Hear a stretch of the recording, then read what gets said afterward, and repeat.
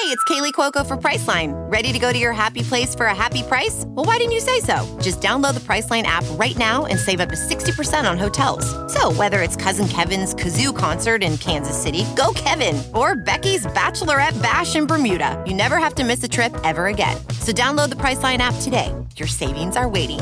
Go to your happy place for a happy price.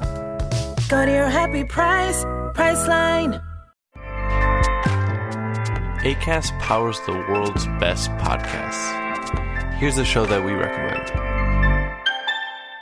What is The Briefing Room? It's a behind-the-scenes look at how the criminal justice system works and the lives of the people within that system. If you love true crime, well, these are the real people who do the job every day of making sure justice is served. Hi, I'm Detective Dave. I'm Detective Dan. Together, we have decades of experience in local law enforcement, a profession that we think is often misunderstood. So we're going to explore how to do it right, and we won't shy away from when it's done wrong. These are stories you'll hear nowhere else. Unique, frank, and unvarnished. From the team that brought you Small Town Dicks, this is The Briefing Room. Episode 1 drops on August 30th. We'll meet you in the briefing room. Acast helps creators launch, grow, and monetize their podcasts everywhere. Acast.com.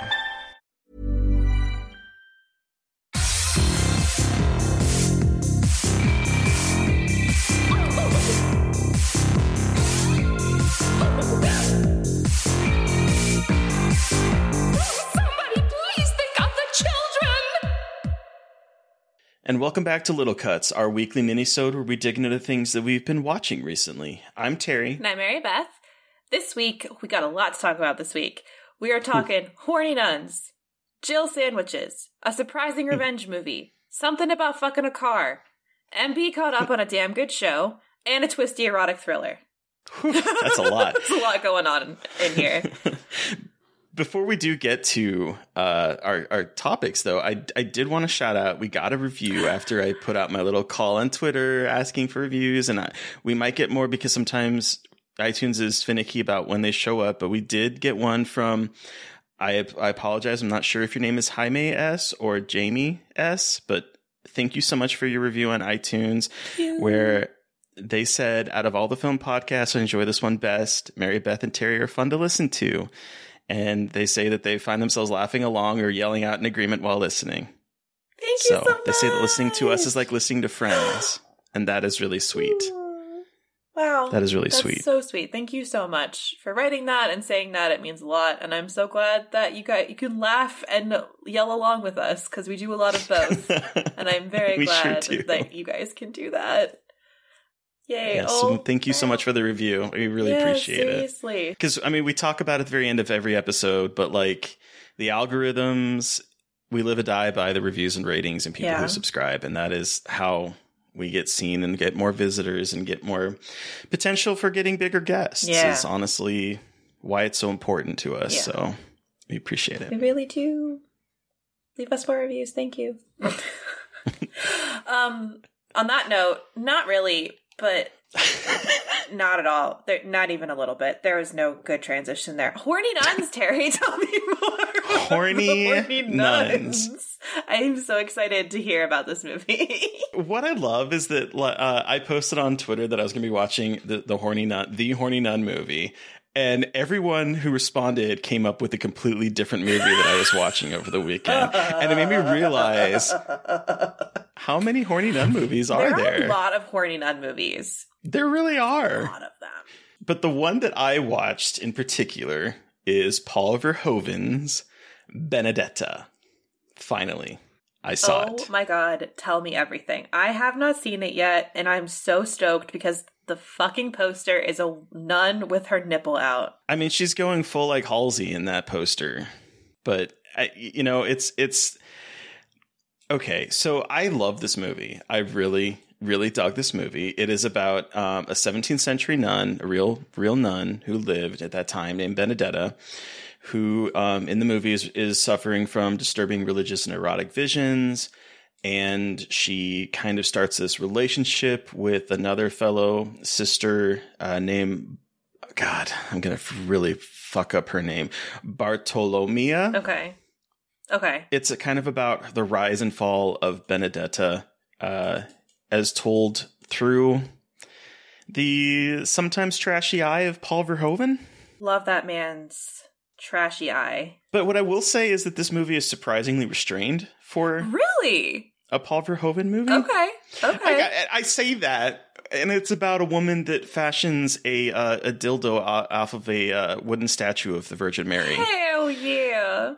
So, I mean, when I say that, I don't mean that this is like some G-rated affair. Oh, it's just definitely like, not. But it's like Paul Verhoeven did what? Did you do Basic Instinct? So, I mean, he did Elle, he did RoboCop, he did Total Recall, he did Basic Instinct. He did do Basic Instinct. Okay, He did do Basic Instinct. Starship Troopers. He did Starship Troopers, Hollow Man. Showgirls. Yeah. So when I say that this is his least provocative movie, it's still a very provocative movie, don't get me wrong. And I have a feeling that for people who are religious, that this is probably a very blasphemous movie. I wouldn't be surprised. Spicy.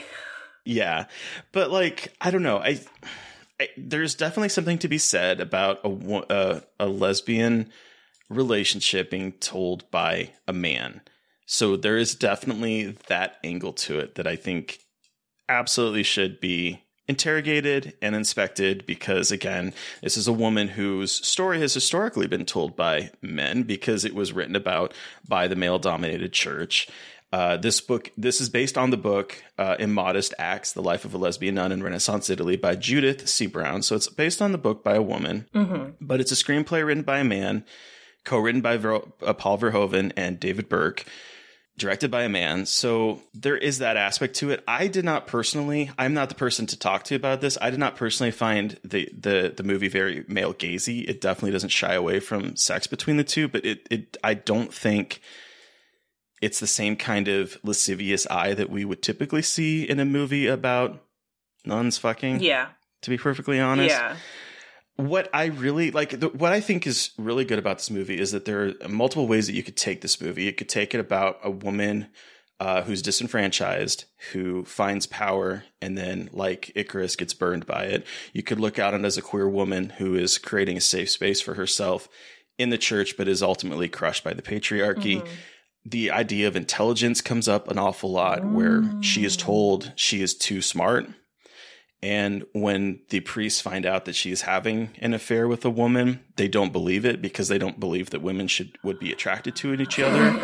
Like the idea of homosexuality to them was men fucking men and not women fucking women. And so the whole idea of this eroticism between the two was not believable. And that is also, when I went to go look at the Wikipedia page, that was also something that was brought up where they were speechless and like surprised that this was possible, like they didn't believe it. So that was actually a very valid point in the movie that is based on apparently recorded wanting fact. to touch another woman sexually? No. All right. Great. Yeah. So there's a lot going on in this. It's a long movie. It's 2 hours and 11 minutes long. Damn. And it reminded me a lot of The Devils. The Devils. Ugh. Yeah. It reminded me a lot of that. I had a feeling it would have that vibe. Like, I mean, Sexy Nuns. Not as wild. Yeah. Not as wild as that movie. Well. But it reminded me a lot of that, if I'm being perfectly honest. I think they would make kind of an intriguing double feature, very long double feature, but an intriguing double feature. So I really dug it. I think it's it should be out playing right now. I don't know if it's just playing in theaters when this episode is live or it's also on VOD, but it should be hitting VOD soon as well. And I really liked it. Hell yeah. I'm so stoked to see it. Show me the horny nuns. So what is this about a surprising revenge movie? I saw Pig. Okay. I saw Pig. I want to watch it. Is it good? I absolutely fucking loved it. So I wrote a tweet thread about this movie because Pig is Nicolas Cage, one of Nicolas Cage's latest movies. He has like 6,000 movies coming out at any given moment, but this is one of his latest movies, and I think everyone says this, but one of his best later career performances. He's not being the outlandish Nicolas Cage we've come to know him as. Right. It's much more understated and much more powerful. So he is, Nicolas Cage plays Robin, who is a chef who has gone to live in the wilderness, in the Oregon wilderness, after being a chef, and he's been gone for 15 years, and he has a pig who is his truffle pig, and they go looking for truffles, and they sell truffles to a restaurant guy who's named Amir, played by Alex Wolff, and he lives very like basic, like middle of nowhere existence. And I didn't watch any trailers or anything for this, so I didn't realize it takes place in the contemporary day. I don't know what I thought, but it takes place contemporary, like now, and it's about the pig gets stolen because there's a huge truffle industry in the area, and the pig is stolen so they can, use the pig to get the truffles and make the money and not have to go through him and pay him.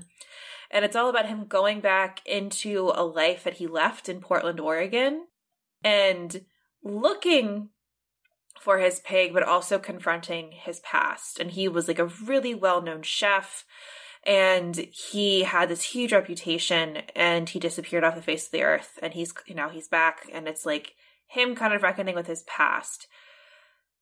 But what I love about this movie is how much about the love of food it is. So for those of you, I've mentioned this probably like a million times, but both of my parents are chefs. My mom and my stepdad are chefs, and I grew up with them as chefs. Like, I grew up with my mom working in restaurants, with working in hotels. I grew up hanging out in kitchens and like getting to hang out with the dishwashers and stuff. So like food and like restaurant environments, kitchens, everything is like kind of in my blood.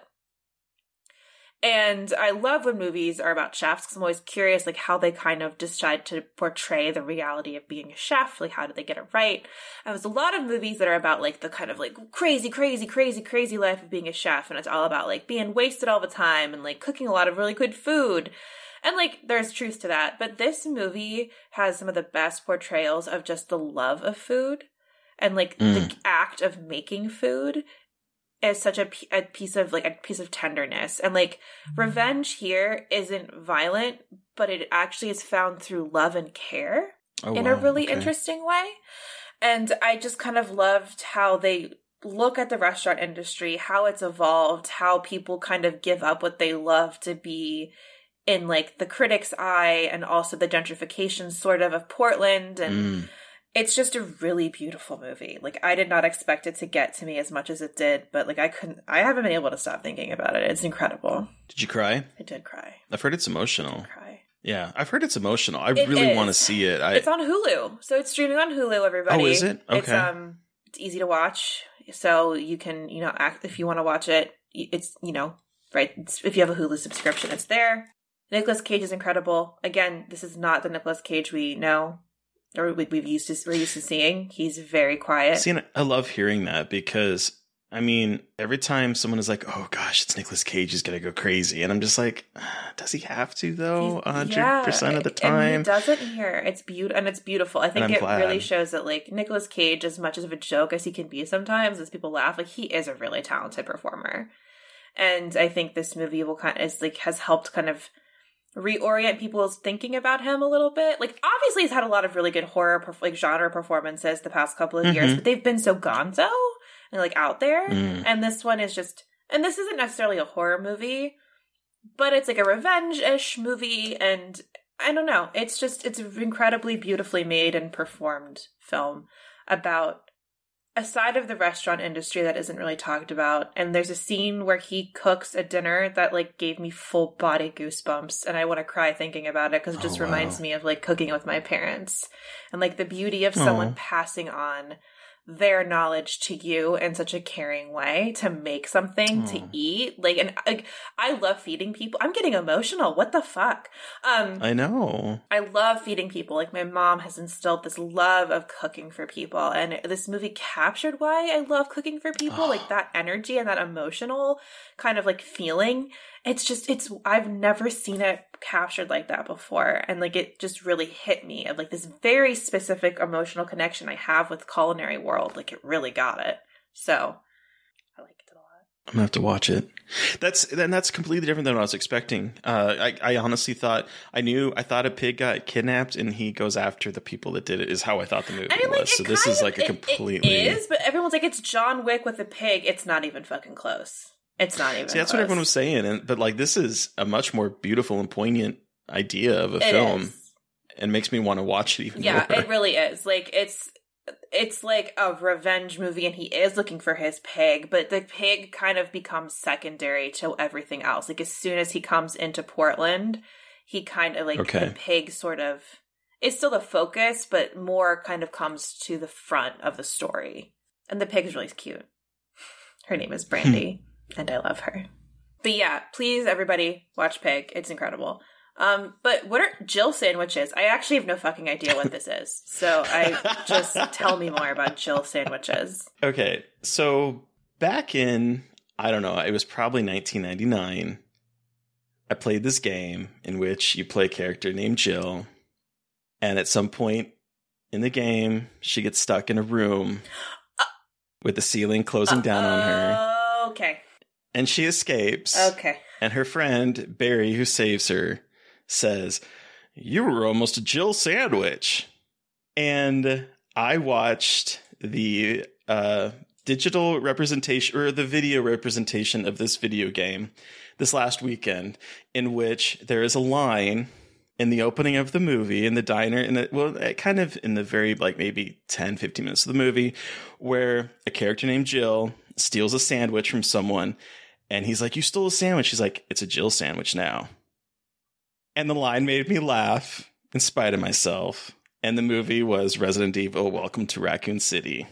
How the fuck was it? Because I'm just all over the place with what people are saying about it. Okay, so I went to go see this with my roommate Cassie, and she has no expertise with the video games. Okay. And afterwards, she was like, "I have so many questions." That is exactly what I've heard, that it is incomprehensible if you have not played the video games. If you have not played the video games, I have a feeling that this movie would be, as you said, incomprehensible, because it smashes the storylines of Resident Evil 1 and Resident Evil 2 together. And I think Okay. to the detriment of the movie, to be perfectly honest, because there's a lot of false starts, because not only are we starting incorporating the beginning of Resident Evil 2 with like the guy that's in the truck and he ends up crashing and causing the fire. So we're having that start of the storyline while also at some point resetting the storyline and sending the other half of the team to the Spencer Mansion. So it like has this weird energy where it starts off as being like, okay, we have your familiar characters. We have Chris Redfield, we have Jill Valentine, we have Wesker, we have Leon Kennedy, and we have Claire. Leon! Sorry, Resident Evil 4 when she yells Leon the whole time. Oh, all the time? Leon! Yes.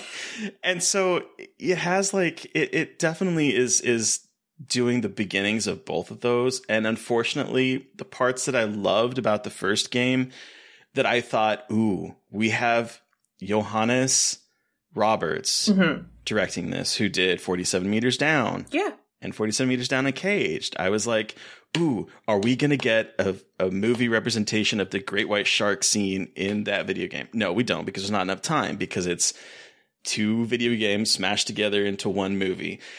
So I had a lot of fun with it. Okay. It's definitely lower budget than I was expecting. I don't know how much money they spent on it, but it feels very small. Some of the effects are trashy. Wow. And for a movie about a raccoon city that gets overwhelmed by zombies, I use overwhelmed very loosely because there's not a whole lot of zombies in it. Oh. I know they filmed a lot of it maybe all of it during COVID. So I feel like maybe there were some limitations. But I had fun. It's definitely more truthful to the video game than Paul W.S. Anderson's movies. Yeah. But I have thoughts about that, though, but that's okay.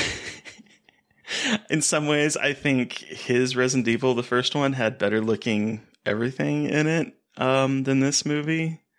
Ooh. Look, I think there's something to be said about the way Paul W.S. Anderson takes the ethos and vibe of something. If you listen to the Event Horizon episode, I'm a fucking Paul W.S. Anderson whore.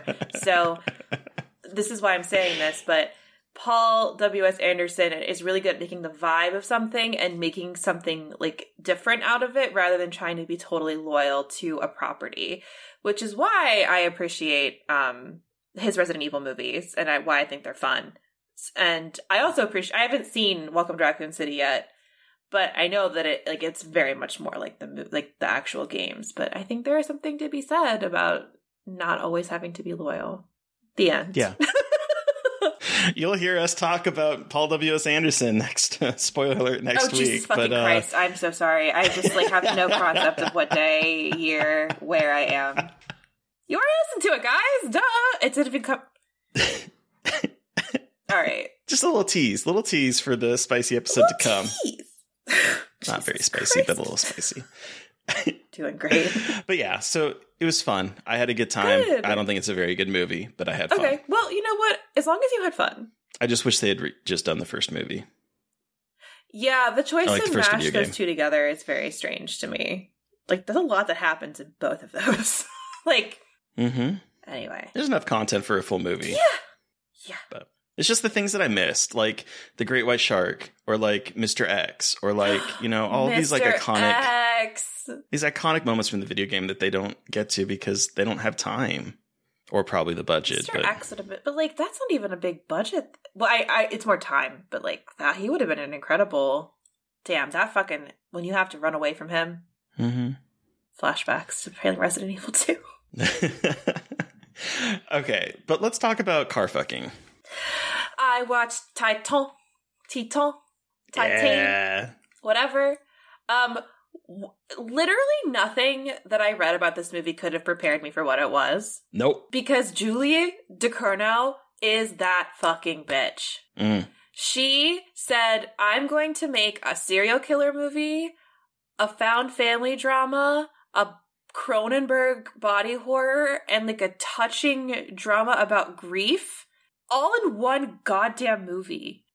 How? And about unconditional love. How did she do that? And how did she make me be so emotional about it? Like, it's incredible. Yeah. Like a discourse on toxic masculinity. Like, there's a trans allegory and navigation of gender identity in this movie, and about the performative nature of gender and sexuality. It's queer. It's so queer. Even without car fucking, like standing in for something. It's queer, like women. It's queer as fuck. Having sex, gender, like stuff going on. It made me cry. I cried. There's a moment. Yeah. There's a scene that made me cry. It's this moment where there's a needle drop for a band I really like called Future Islands, and it's like this dance scene with all the firefighters.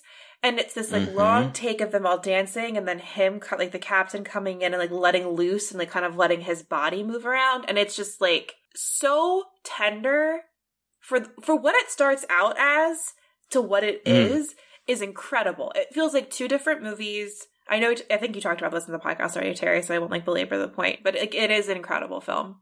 It's so weird, but like so weird. It's.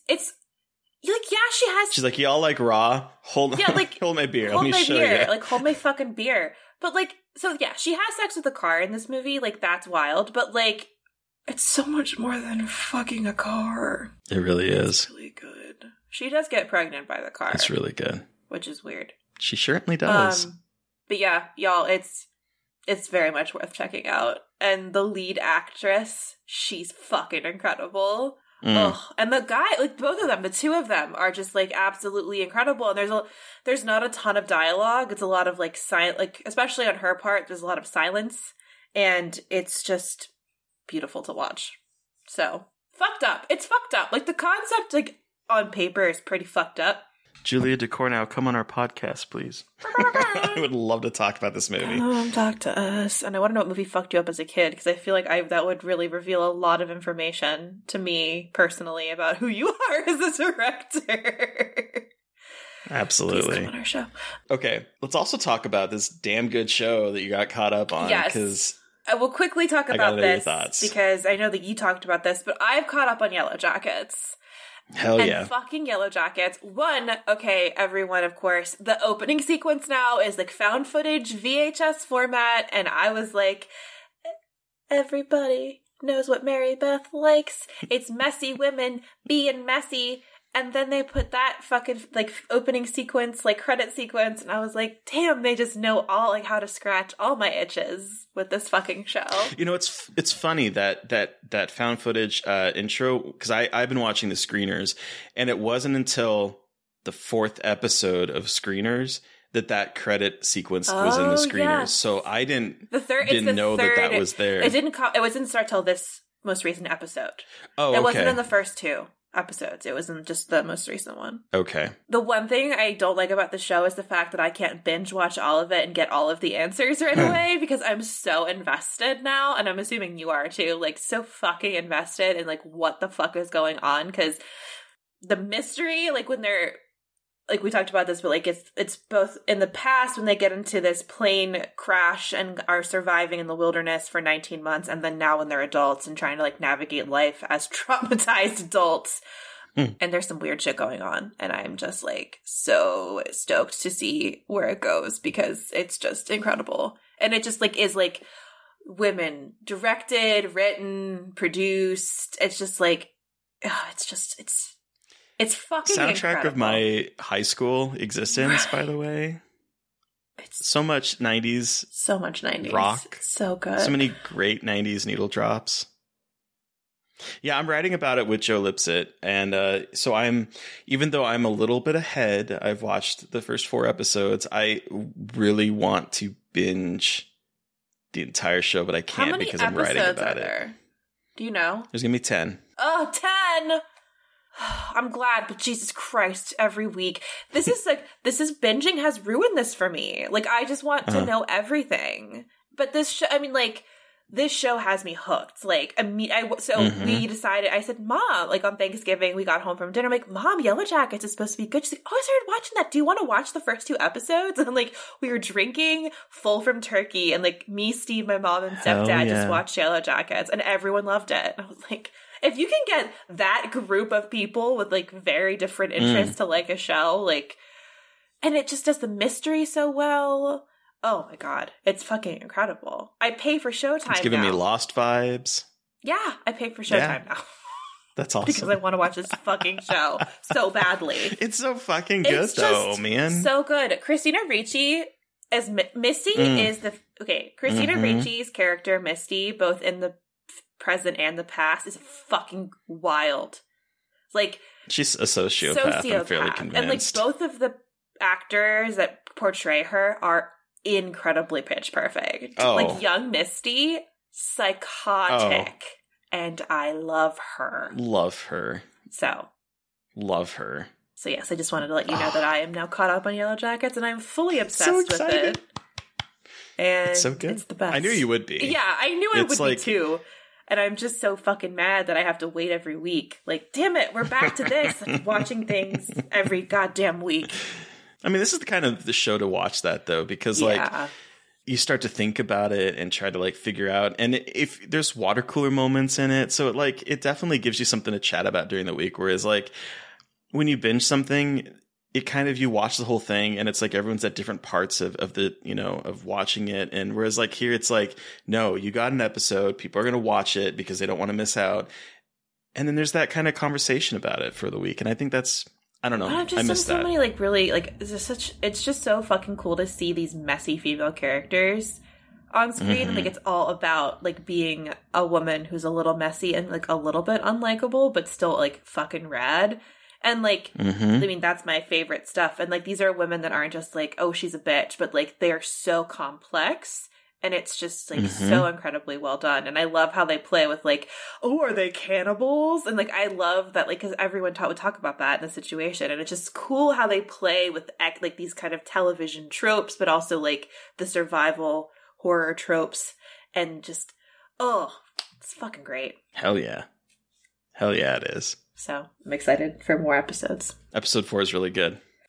That's all I've seen because I'm still writing about 4 right now. So Shayna needs to dump her goddamn husband. That's all I'll say. There's no. Anyway, give it to Adam. Climb him like a tree. Adam's hot. Climb him like a tree. Although I think there's probably more to him than 100. We know, I trust also in that show, I trust fucking nobody. I'm like, all of you are in on some kind of goddamn conspiracy, and there are at least 6 conspiracies going on at any given moment. I'm going to talk to you about things when we're done recording. I have so many questions. Oh, yeah. So I'll stop going on about Yellow Jackets to talk about our twisty erotic thriller of this week.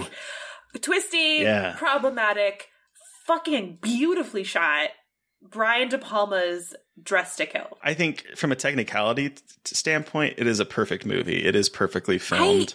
It is perfectly paced. How? It is perfectly surprising. But I just watching this movie, the craft of filmmaking, the craft on display in this movie is absolutely ridiculous. Every shot is so perfectly planned. It's it's like watching a piece of art. And we'll talk about the subject matter and kind of the weirdness there, but like Terry said, from a technical standpoint, the way this film is shot is perfect. I've heard this about this movie, but watching it, I was like,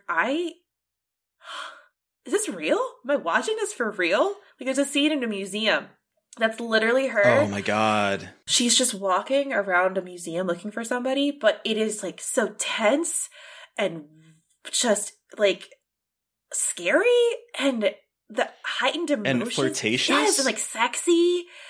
I don't know. It's just all without a single word being said. Just the clacking of her heels on the hardwood floor of this contemporary art museum. And the way it's filmed has this almost paranoid, kind of twisting around corners. You don't know what to expect. It definitely gives that sort of I don't even know what to call it. It's surprising how much a simple scene of 2 people moving through a museum and missing each other can be this erotic, but intense, but is someone gonna die here or is someone gonna fuck here? Just that sort of tension between those 2. Is he the killer? Is he just a lover? What's going on? It's fucking wild. And that's in the first 20 minutes of this movie. Earlier than Which that, I will say right now, if you have not seen this movie, just pause our recording and go watch it, because this movie, you said it's very masterful, and I felt like I was in the hands of Brian De Palma, and he was leading me from scene to scene, and I was just eating everything up, and I was surprised. Take my hand, child, and you're like, yes, father, please. I will give show me more you cinema. things. Give me more cinema. Give me cinema, father. Yes. So if you haven't watched this movie, do yourself a favor, realize that there's going to be some problematic aspects with trans identity in this, but go watch this movie, because right now we're going to kind of spoil a little bit about it.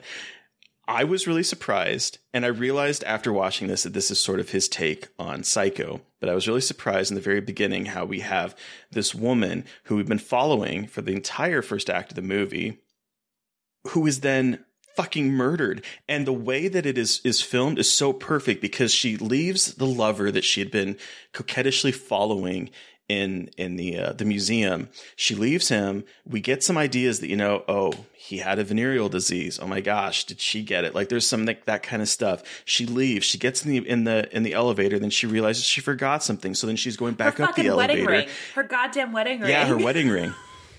And I was like, oh God, she's going to get up there and he's going to be dead. That was in my mind. She's going to, because the way it was building with tension, I was like, that man is going to be dead, and she is going to be oh God, I'm now in the middle of this game. No, she gets fucking killed. Yep, there's surprised the fuck out of me. Tall woman with the blonde wig that's immediately waiting for her when she comes up the elevator, and it's just gotcha. And she's got a straight razor, and she's like, "Fuck you."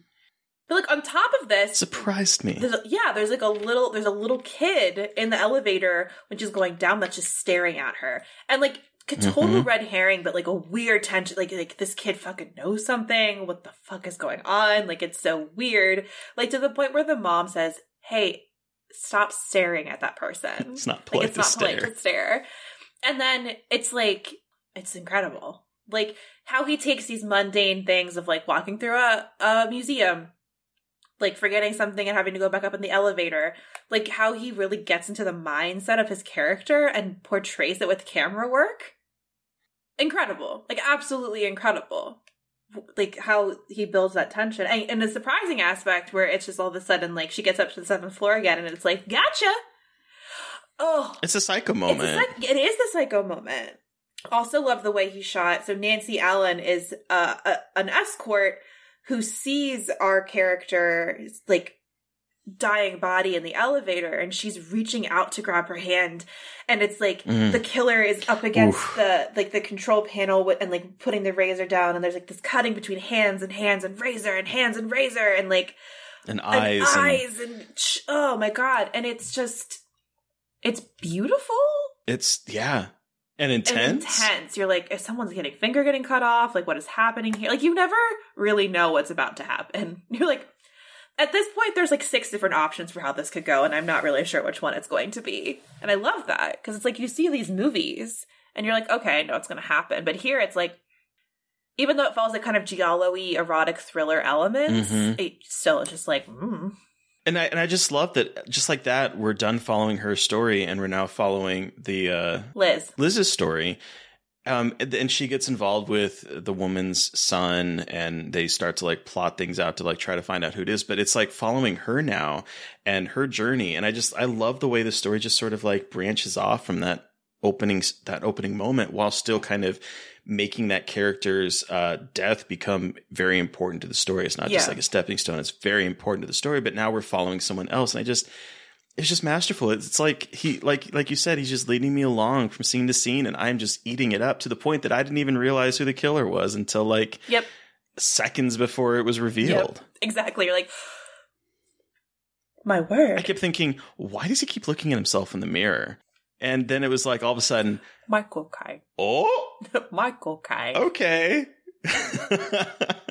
Real quick though, I will say I love how this movie, like, you know, the woman killed at the beginning she's a victim in that sense, but isn't at the same time. Like, we see her life.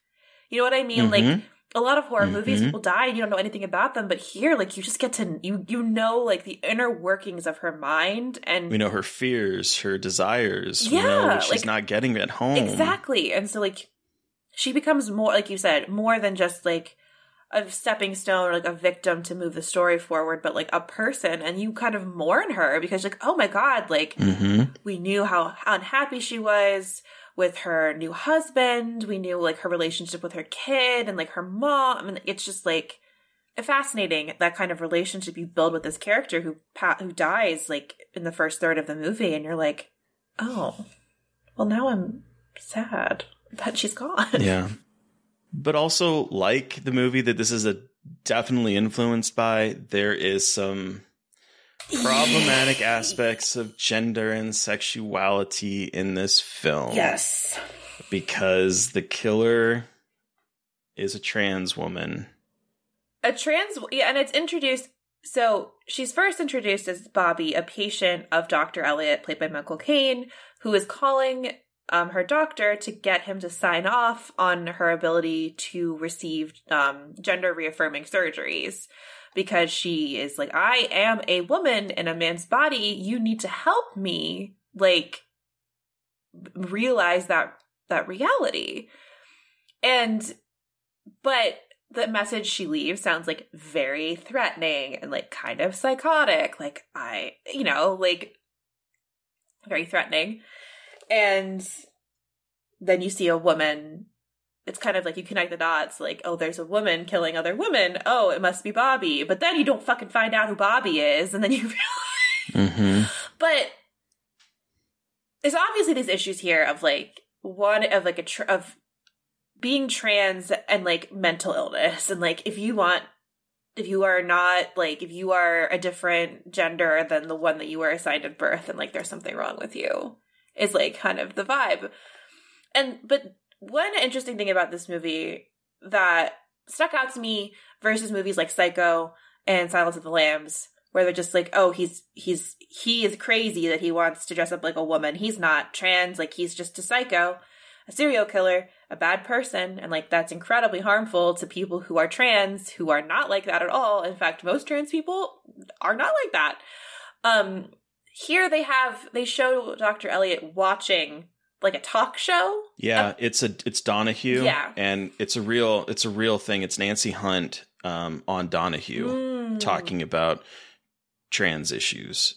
Yeah, so she's talking about like how like her life before she her life when she was presenting as male and when she was married and had kids, and kind of like Donahue is trying to be respectful because like there are moments where he's like, I don't want to say weird or abnormal because like he is trying to be respectful of that, and there is like it's 1980, so like there is some sensationalism happening here. Like obviously people are like, a trans person, but the thing I did appreciate about having that clip is that there seems to be an attempt at understanding a little bit, maybe, if that makes sense. Like there seems to be a little bit more kind of looking into the complexities as much as you can in 1980 into trans identity rather than purely sensationalizing it. Yeah, and like it is very much sensationalized in this movie, but there is a twinge of like sympathetic trying to be nuanced without knowing how to be nuanced, if that makes sense. It does. I think about the scene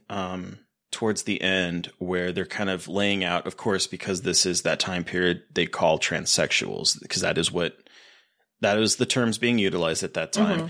But there's that kind of conversation about what goes into it. And it's a very humanizing, like we're sitting down and we're talking to the audience about the people that are going through this, that have that kind of idea of that maybe they are not the gender that they were assigned at birth. And so there's that kind of aspect of it that the film sort of tries to talk about.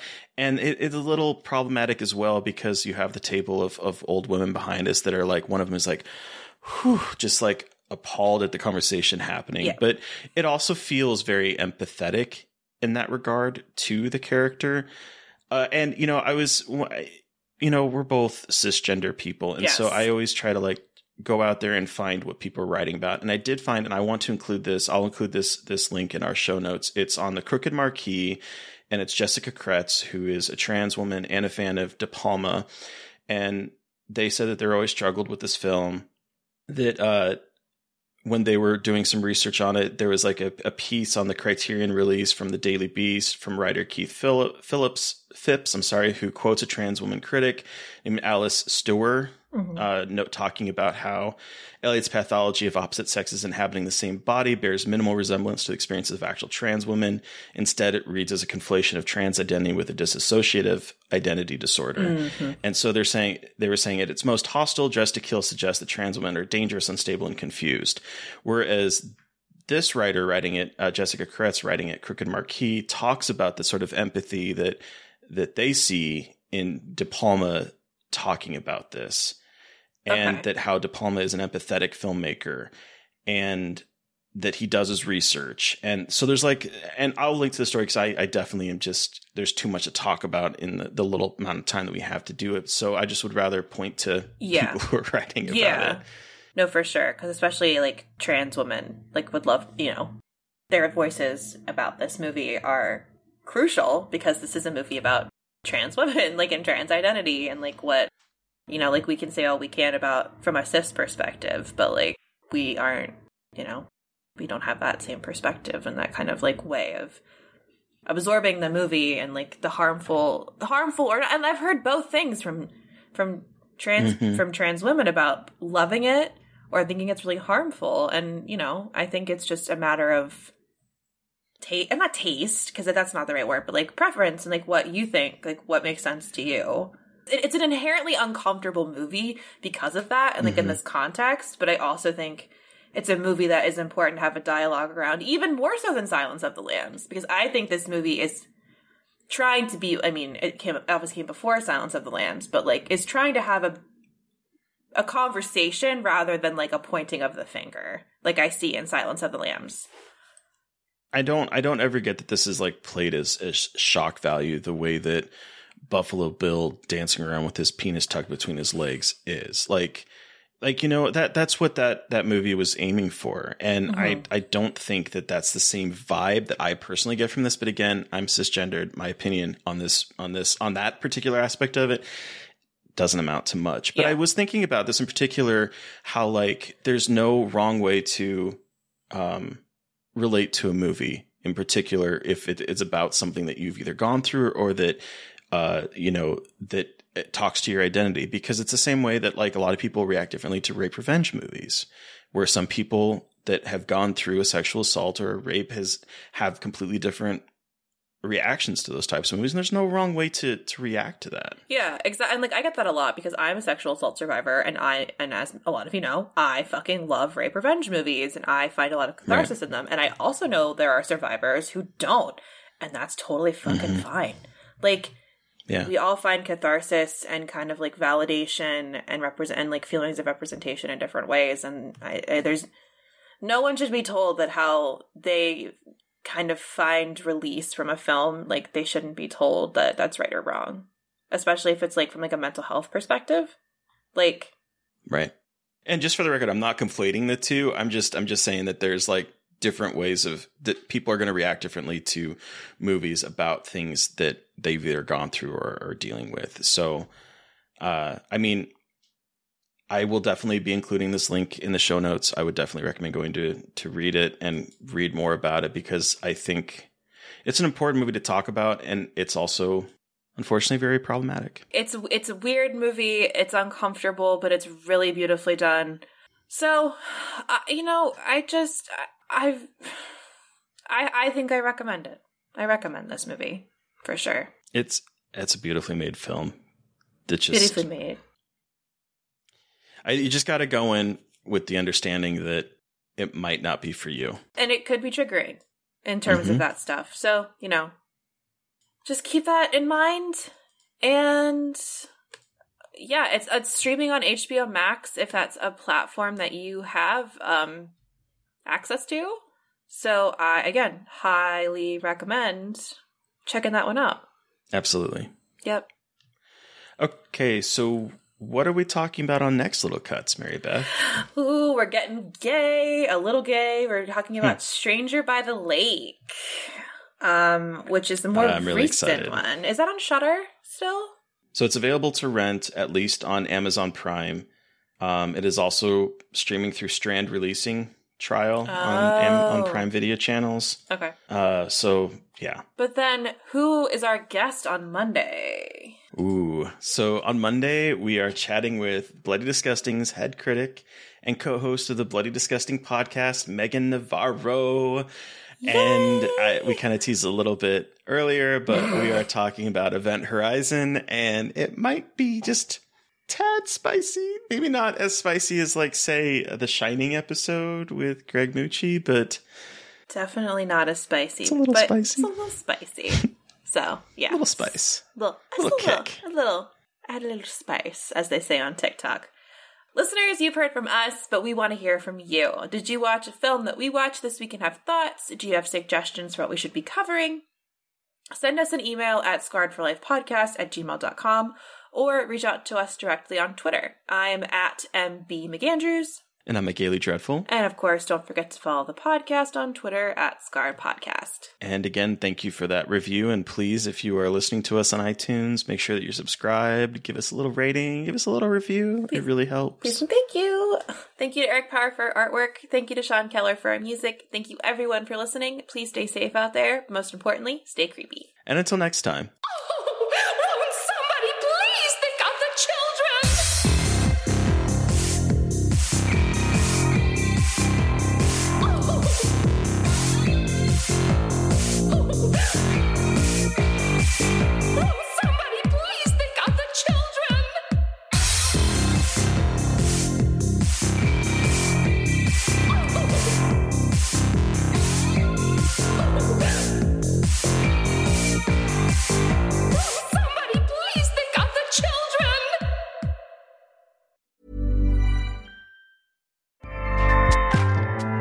Acast powers the world's best podcasts. Here's a show that we recommend. What is The Briefing Room? It's a behind-the-scenes look at how the criminal justice system works and the lives of the people within that system. If you love true crime, well, these are the real people who do the job every day of making sure justice is served. Hi, I'm Detective Dave. I'm Detective Dan. Together, we have decades of experience in local law enforcement, a profession that we think is often misunderstood. So we're going to explore how to do it right, and we won't shy away from when it's done wrong. These are stories you'll hear nowhere else. Unique, frank, and unvarnished. From the team that brought you Small Town Dicks, this is The Briefing Room. Episode 1 drops on August 30th. We'll meet you in the briefing room. Acast helps creators launch, grow, and monetize their podcasts everywhere. Acast.com.